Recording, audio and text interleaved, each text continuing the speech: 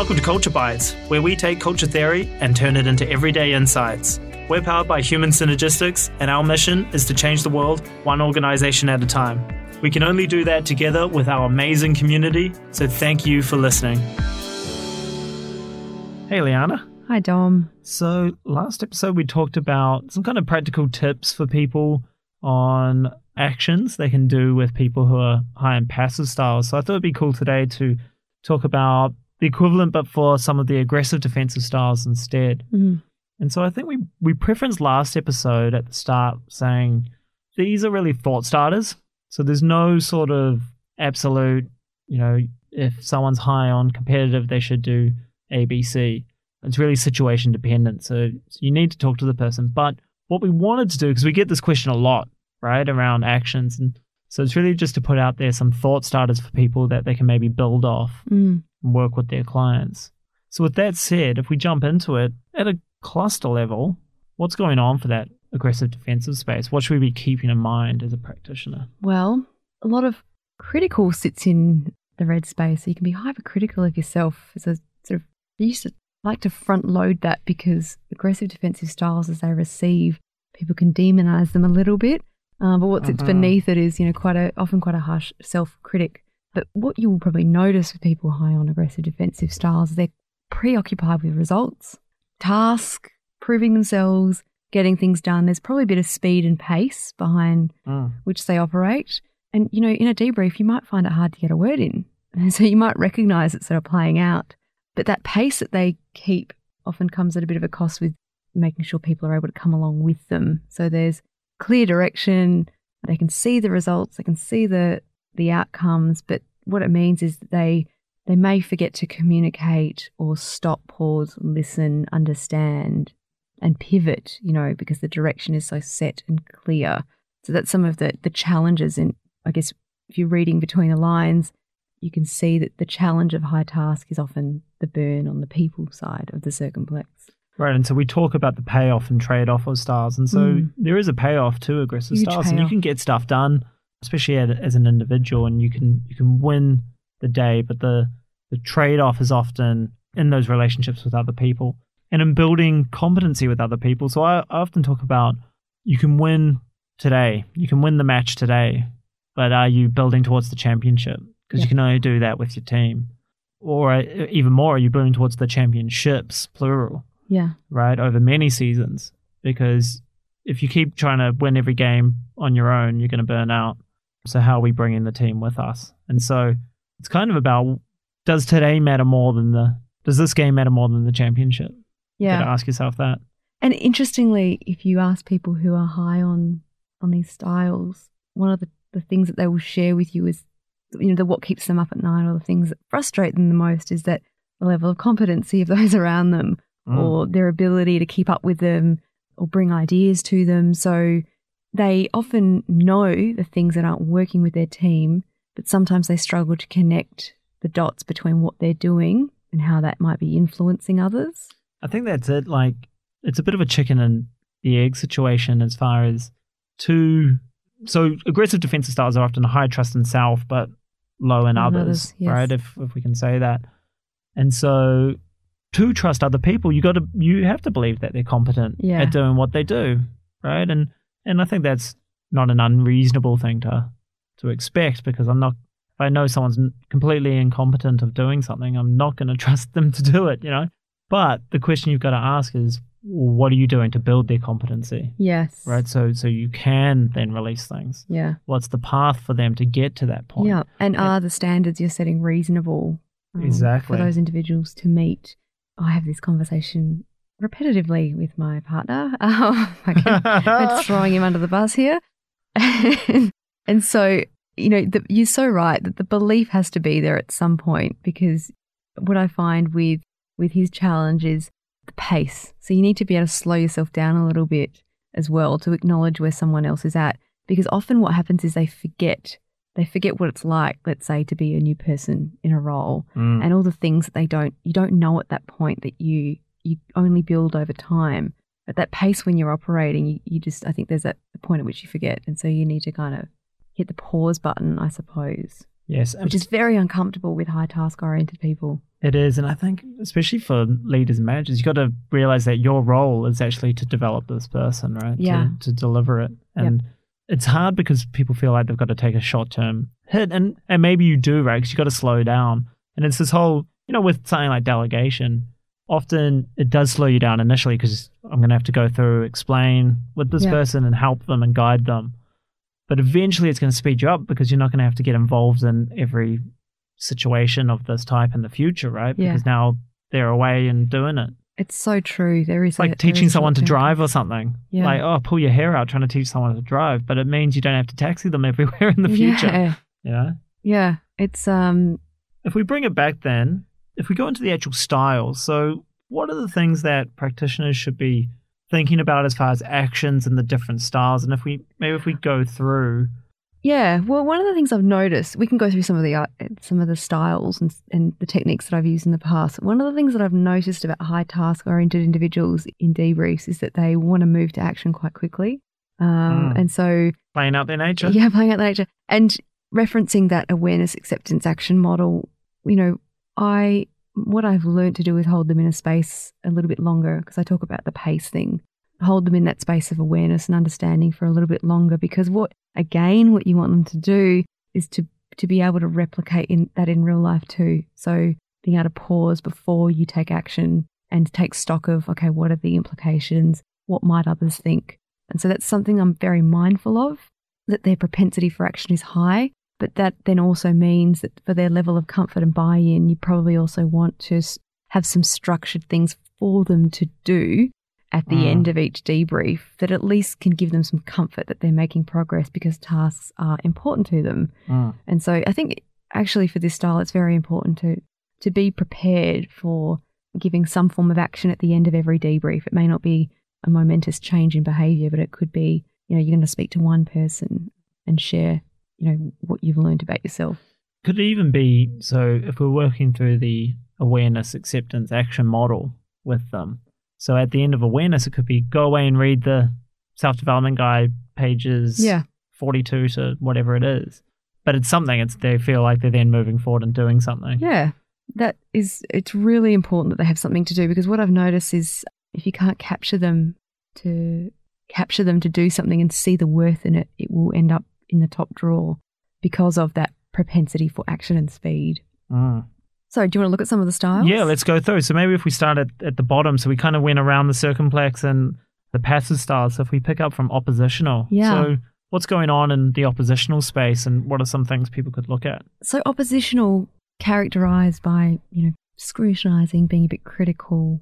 It can be a point in time that someone's frustrated. So sometimes you can find passive defensive styles turning into, you get passive defensive cluster, and then you get this spike in oppositional, which kind of comes from a sense of helplessness becoming frustrated, frustrated lashing or out, resentment, lashing out. And so that can be a moment in time. Oppositional is also quite self-critical as well. And so there's a propensity to identify things that aren't right with yourself, things that are wrong first, constantly.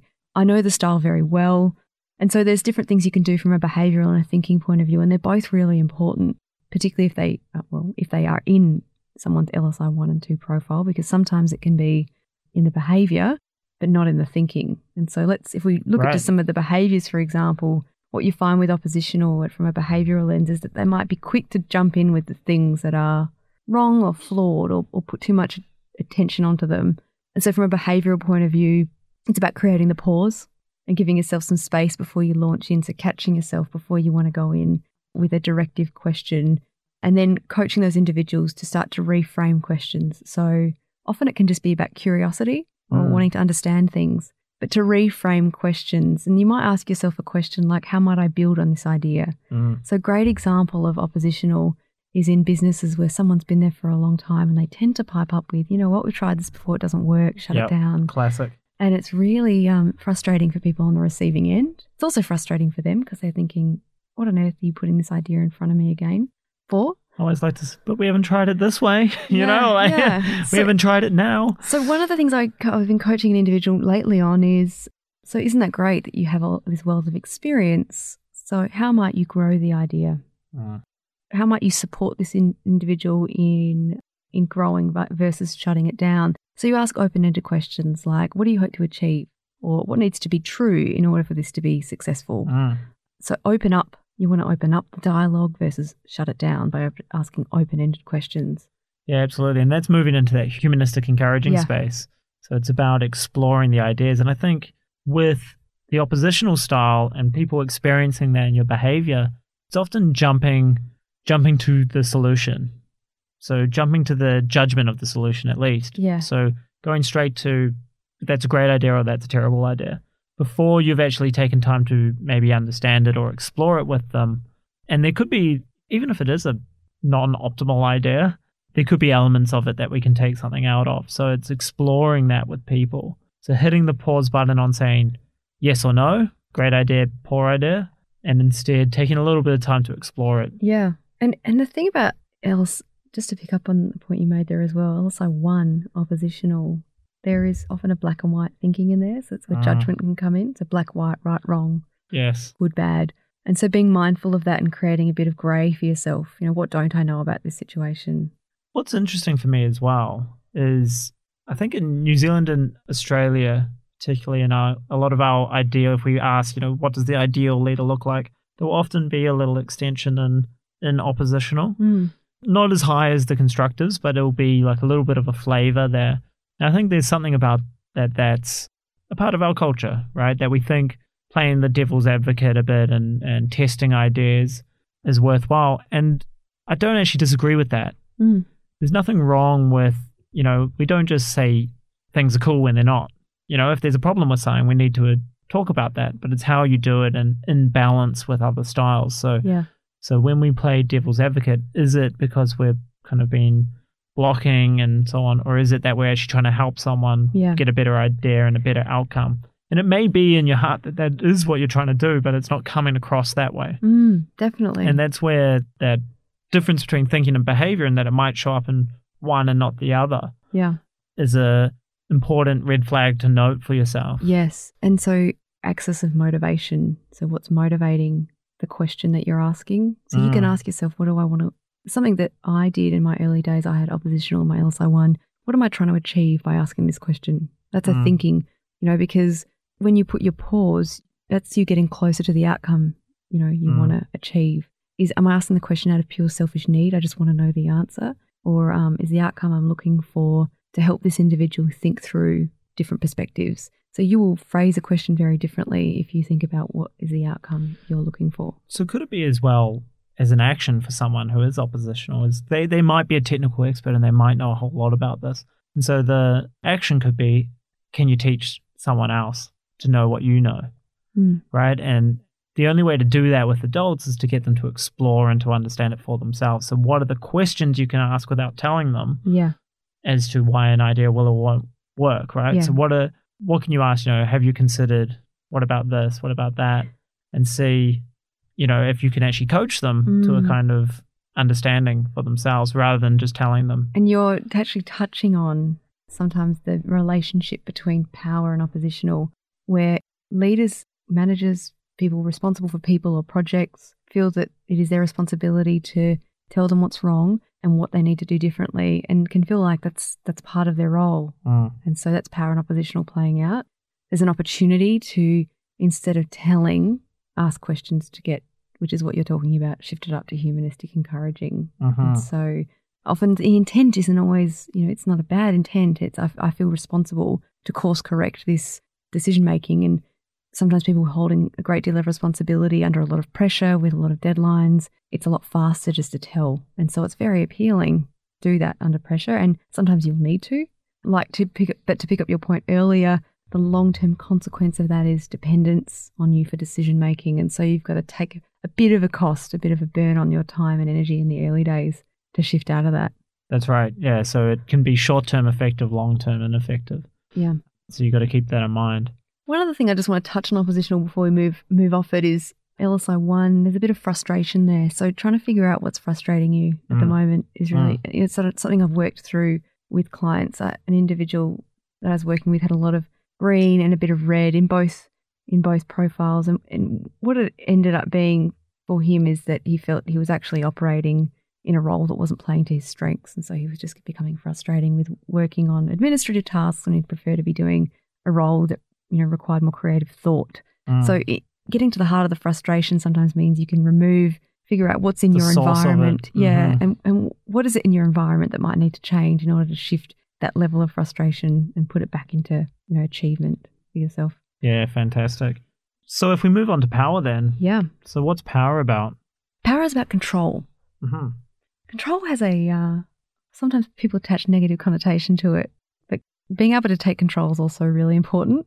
We tend to kind of gravitate sometimes towards the charismatic ability of individuals to take control. But when it's really high, individuals feel uncomfortable when they don't have control, which can then come at a cost. So it means that individuals high in control might feel the need to be checked in with frequently, to make decisions, to feel comfortable. So the message they're sending people is, I don't trust you to make decisions, therefore I need to be across all of the ones that you make.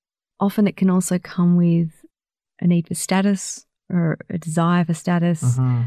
Communication can be a bit tricky for people high in power. Sometimes they sort of go, and they forget to include all the information and communication. And when I talk about communication, I'm actually talking about the two-way kind. So not just the telling, but the testing for whether it's landed with someone, whether understanding has occurred. And so that's to characterize some of the attributes of people that are high on power. I think the interesting thing with power, so, you talked about driving that dependence in other people. So in our impact diagnostics, we look at what's the behavior you're driving in those around you.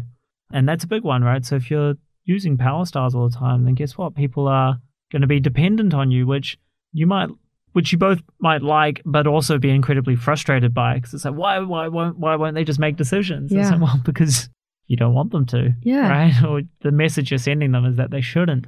So that can be incredibly frustrating.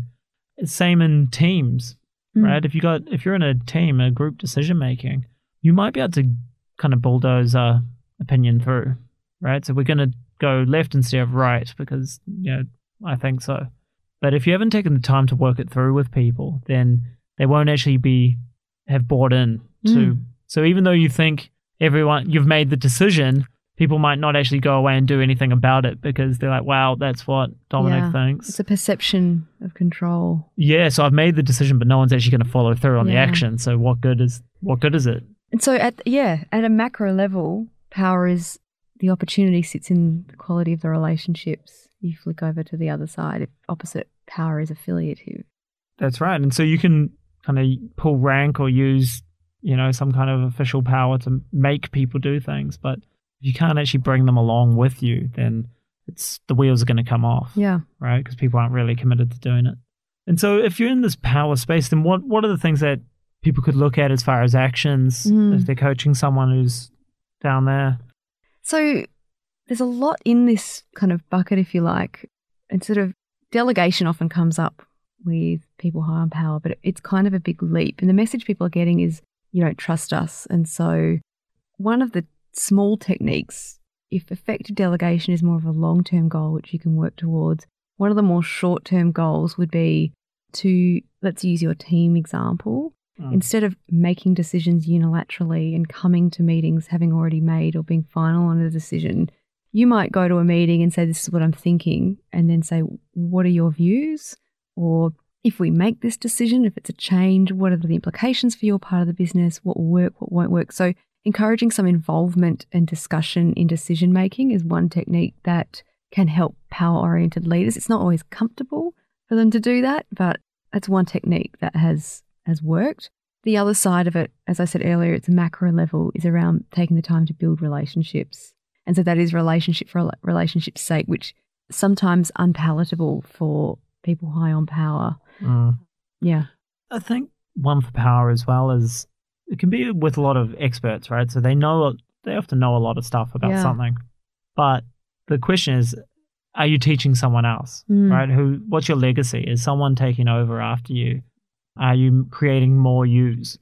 And often they're not, right? And so that can be a way to get through to them. So how are you teaching people what you know? Yeah. Right? How are you getting that across to people? Yep. I remember in a company I worked for, there's this particular problem, and there's kind of option A or B. and my friend worked for a particularly high power manager. And A and B, they were both kind of equally good options. To be honest, it was kind of 6 of one, half a dozen of the other. He went along and he said, Paul, I think we should do option A. Paul said, no, you idiot. Of course it should be option B. Okay, all right. So he goes away, does option B. A week or two later, almost an identical situation, just mildly different, comes up, option A and B. He's like, we'll do B, which is what they had said last time. And no, you idiot, do A. And so it was this kind of feeling of, well, no matter what you say, it's going to be the other one. And it was really a kind of power play, because then you're dependent on him because you don't know what's going to happen. You don't know which option to go for, because whatever one you choose, it's the wrong one. Yeah. And then actually at the heart of this, I mean, really with power-oriented styles, the individual, like with any style, has to really buy in to the reason why for change. There has to be a real understanding of either the cost or the benefit around maintaining or shifting the style in order for the person to be authentically doing it, because they could do face value very easily. But what's my reason why, to your point around, legacy? The other spot is looking at the outcome items in the back of the LSIs around family and relationships. Yeah, good point. Because the price is often paid at home. What is the relationship with your family, with your kids? Yeah. Because if you're using a power style with your teenage kids, then, they're probably not in the house very often. So this is so true. And so talk about styles playing together, and I'll give another example of a recent debrief I did where the individual really didn't have an appetite or a desire to shift behaviours at work. There was nothing in it for him, and he was pretty resolute about that. So we figured out what it was that was important to him after having a recent relationship breakdown. It was to form a new relationship with someone. And I asked him, because he talks a lot about, he loves problem solving, loves taking control, and that's sort of what feeds, him feeling good. I asked him what his listening skills were like, and he said, oh, they're terrible. And his new girlfriend pulled me up on it frequently. And I said, okay, so this is the action for you. Because I said, is it important to you that this relationship works? He said, yes. And I said, do you think that your new girlfriend wants to feel heard and listened to? Do you think that's a priority for her? And he said, yes, it is. So he finally kind of realised at that point, actually, if I'm going to keep this relationship working, I need to work on my listening skills. And so in that moment, that is point with the lifestyles inventory. It's the lifestyles inventory, not the leadership styles inventory or something. And so exploring that, the people's motivation for change is different. And I would suggest that change at that end, so with your partner, will actually shift. You'll end up having an influence at work anyway. Yes. And in that instance, the work with him was to monitor how much time he spoke and listened. So do a temperature check with yourself. So give some metrics. Is it 80-20? Are you talking 80% of the time? And also to notice how many times he launches into problem solve. And so his task, if you like, was to go away and track that and monitor it and try to shift the balance between dialogue and listening. Yeah, fantastic. And that's interesting. You got to tap into what motivates someone to actually make a change, because change is tough, and people won't just do it because a report tells them to do it. They need to believe that there's something in it for them and that it's important to them. So especially with the high aggressive styles, the price is often in people's personal life. We'll get to perfectionistic in a minute, but that's often, they're working long hours and burning out and not seeing their family and whatnot. So, not always, but that is often, it's personal life where the cost is paid. Yeah. What about competitive? So if we move into the competitive space, what's going on there for people? What are some things they can look at doing differently? So competitive can be preoccupied with, looking for external validation of success. So we compare ourselves frequently to others, which means the goalposts can move all the time. But there's a sense of self-worth that comes from being on top of or better than others. And so that can be quite challenging for an individual, because there's an unlimited amount of opportunity to compare yourself, particularly if you work in a, high pressured or high performance business. Competitive is probably rewarded frequently as well. So not only, if you might have it in your dialogue, then you're actually being encouraged further through being better than your peers and performing better than them, getting paid for it. So characterized by wanting to be better. At a high end, individuals, may do things that end up costing the organisation but making them look better. So that might be hiding mistakes or throwing your colleague under the bus as a Well, it's to about win a job. it's about beating your teammate. Yeah. And so we often talk about competitive is not a bad thing if we're competing with the right people. So it's about competing with the other businesses, Yeah. the other organizations, not about competing with the person in the cubicle next to you. Yeah. Because ultimately, for the organization, that gets a suboptimal result, right? So it's optimizing for yourself, but actually at the cost of the team and the organization. Yeah. And that's kind of the trade-off of that. And you know what? It burns relationships out too. Yeah, it does. It's hard. It can be difficult to trust if, you're exhibiting behaviors high on competitive. People might feel they might withdraw from you or not share their true situation at a risk that they might kind of scoop it up and take it for themselves, So it can create diversions and silos in teams. So not sharing information. So I know this is going to happen in the market or something, but I'm not going to tell you because I'm going to take advantage of it. Yeah. Because it's not actually about actual performance, it's about relative performance. So even if we're all going down on the Titanic, at least I'm in the best deck chair or something compared to you, right? So the organization suffers, but I am the best of a bad bunch.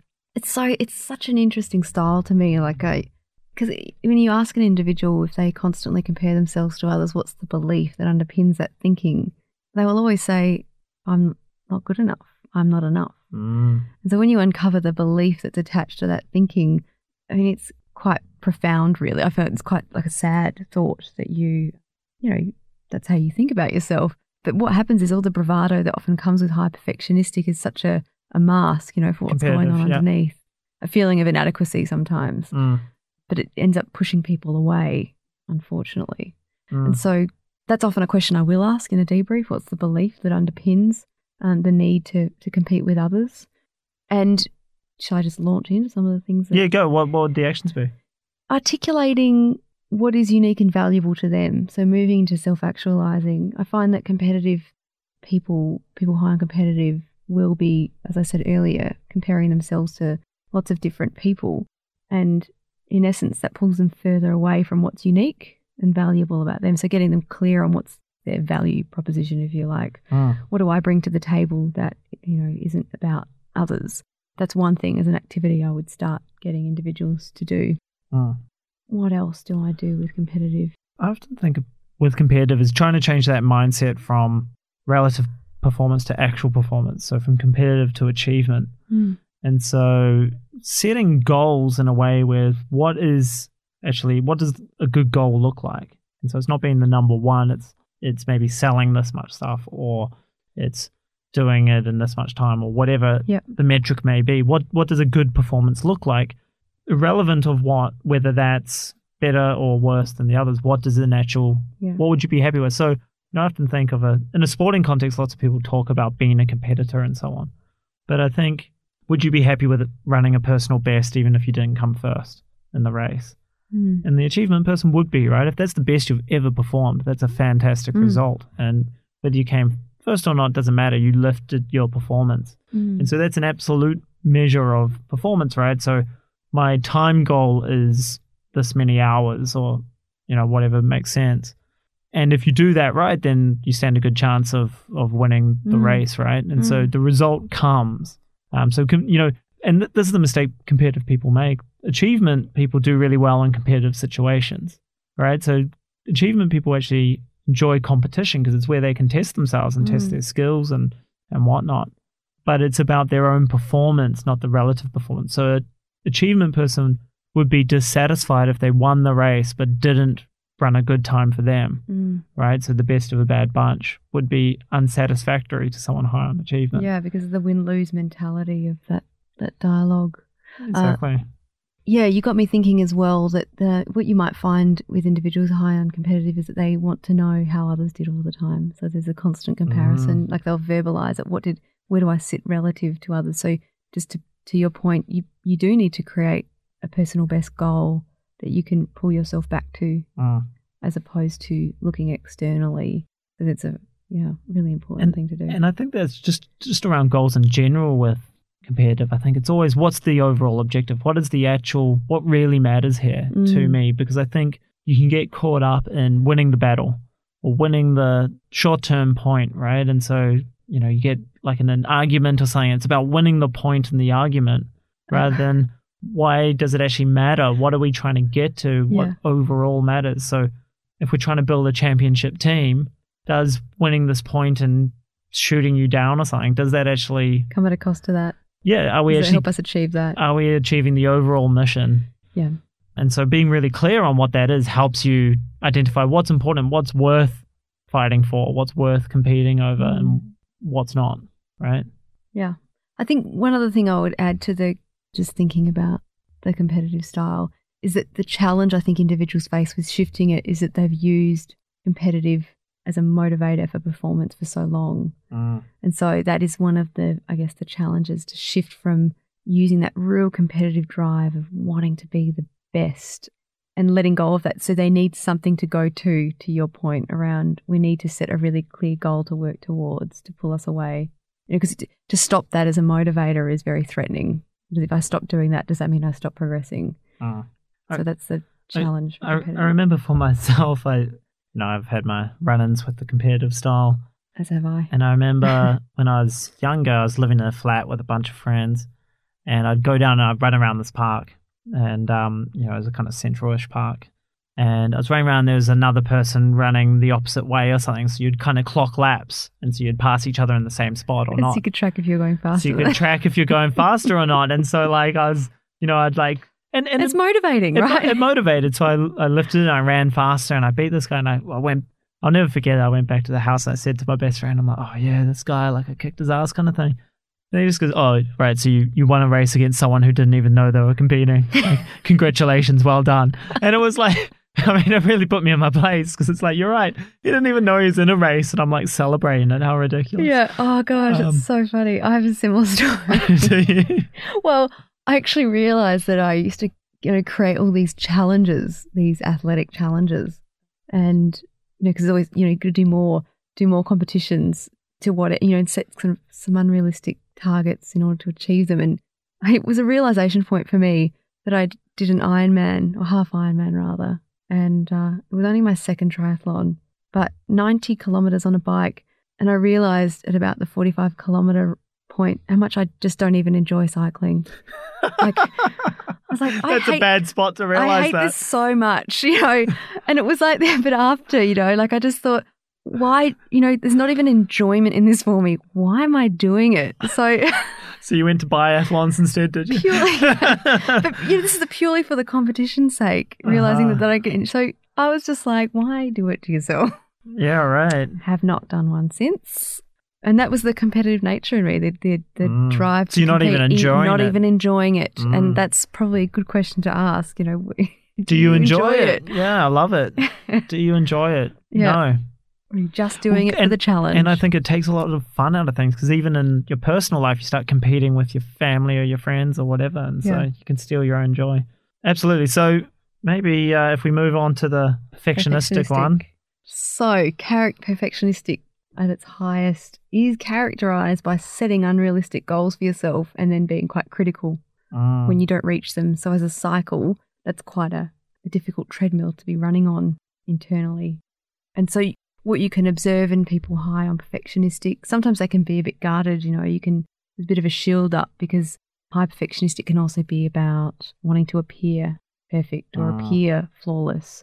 And so you can get sometimes a bit of a distancing effect. In a debrief, it can also be challenging because it's uncomfortable to admit weakness, because I want to be seen as perfect. And so I do tend to tread with a little bit of caution where I see perfectionistic at the 90th percentile, because of the threat state that is experienced when we're exposed as something that's deemed other than, highly desirable. And so just being mindful of some of that with high perfectionistic is important. So what kind of actions do you do with that? Because I think that it's a tricky one, right? Because it works against itself almost. To be able to develop and grow, you have to admit some shortcomings, and that goes against your whole style. So where do you look to as far as actions for development and growth come from?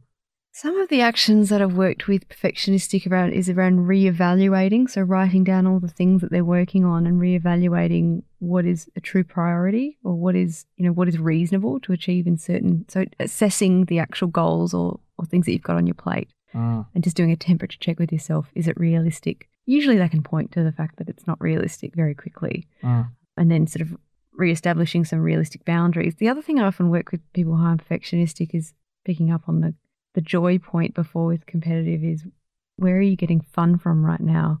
Because often the style will manifest in working long, hard hours, putting a lot of pressure on yourself.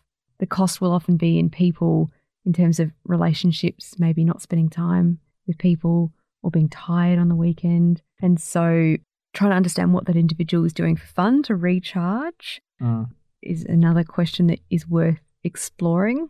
And then there's some sort of techniques around the mindset piece. So really cluing yourself into the language. Often you hear people who are perfectionistic saying things like, I should have, I could have.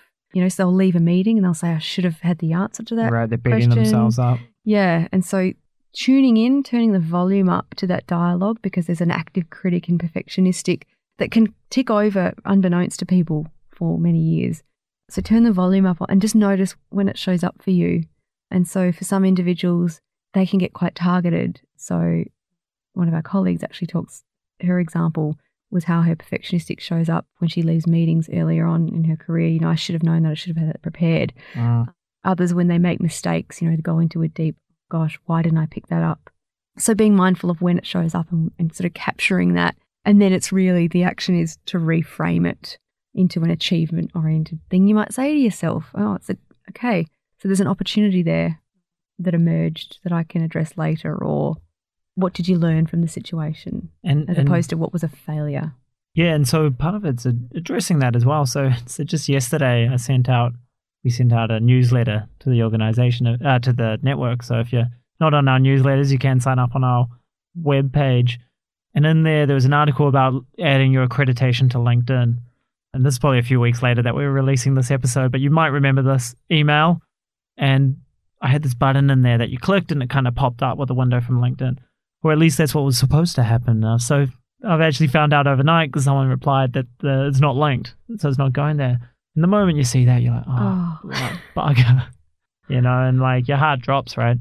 But what can you do? So either you can pretend it didn't happen, which would be the kind of perfectionist way you sweep it under the rug and beat yourself up on it. Or what I'm planning on doing is sending a second email to those people who tried opening it, and maybe making a bit of fun of myself. Yeah, have a laugh with yourself. You know, thanks for clicking, but here's the actual link, sort of thing. That's a really great point. You know, how do you have a laugh? And when you monitor some of your language, I encourage people to do it in a non-judgmental fashion and also have a bit of a chuckle. You know, oh gosh, I did it again. Oh well, pick up, move on. What'd you learn? Yeah, that's it. What about as well a bit of a different angle? So I'm just making this up, so let me know what you think. But perfectionistic in that style, people can be afraid to try something new, right? Because I've got to be perfect at it, and therefore I'll avoid doing new things. And so maybe an action or a challenge could be go out and try something new in your personal life. So go out and learn jiu-jitsu or something, you know, and you're going to suck at it, right? You're going to suck because everyone who starts learning jiu-jitsu or something sucks. But can you do that and keep moving forward, right? And keep learning and growing and developing and challenging yourself in an entirely new environment in which you have no expertise? Yeah, it's a really good point. I worked with a lawyer once who, in her attempts to reduce some of her perfectionistic, she picked up some kind of artistic or creative outlet. And she was not good at it, but what she found, and it was difficult for her because she was so good at being competent. Right. Which is a part of perfectionistic. I'm competent, appear competent, be professional.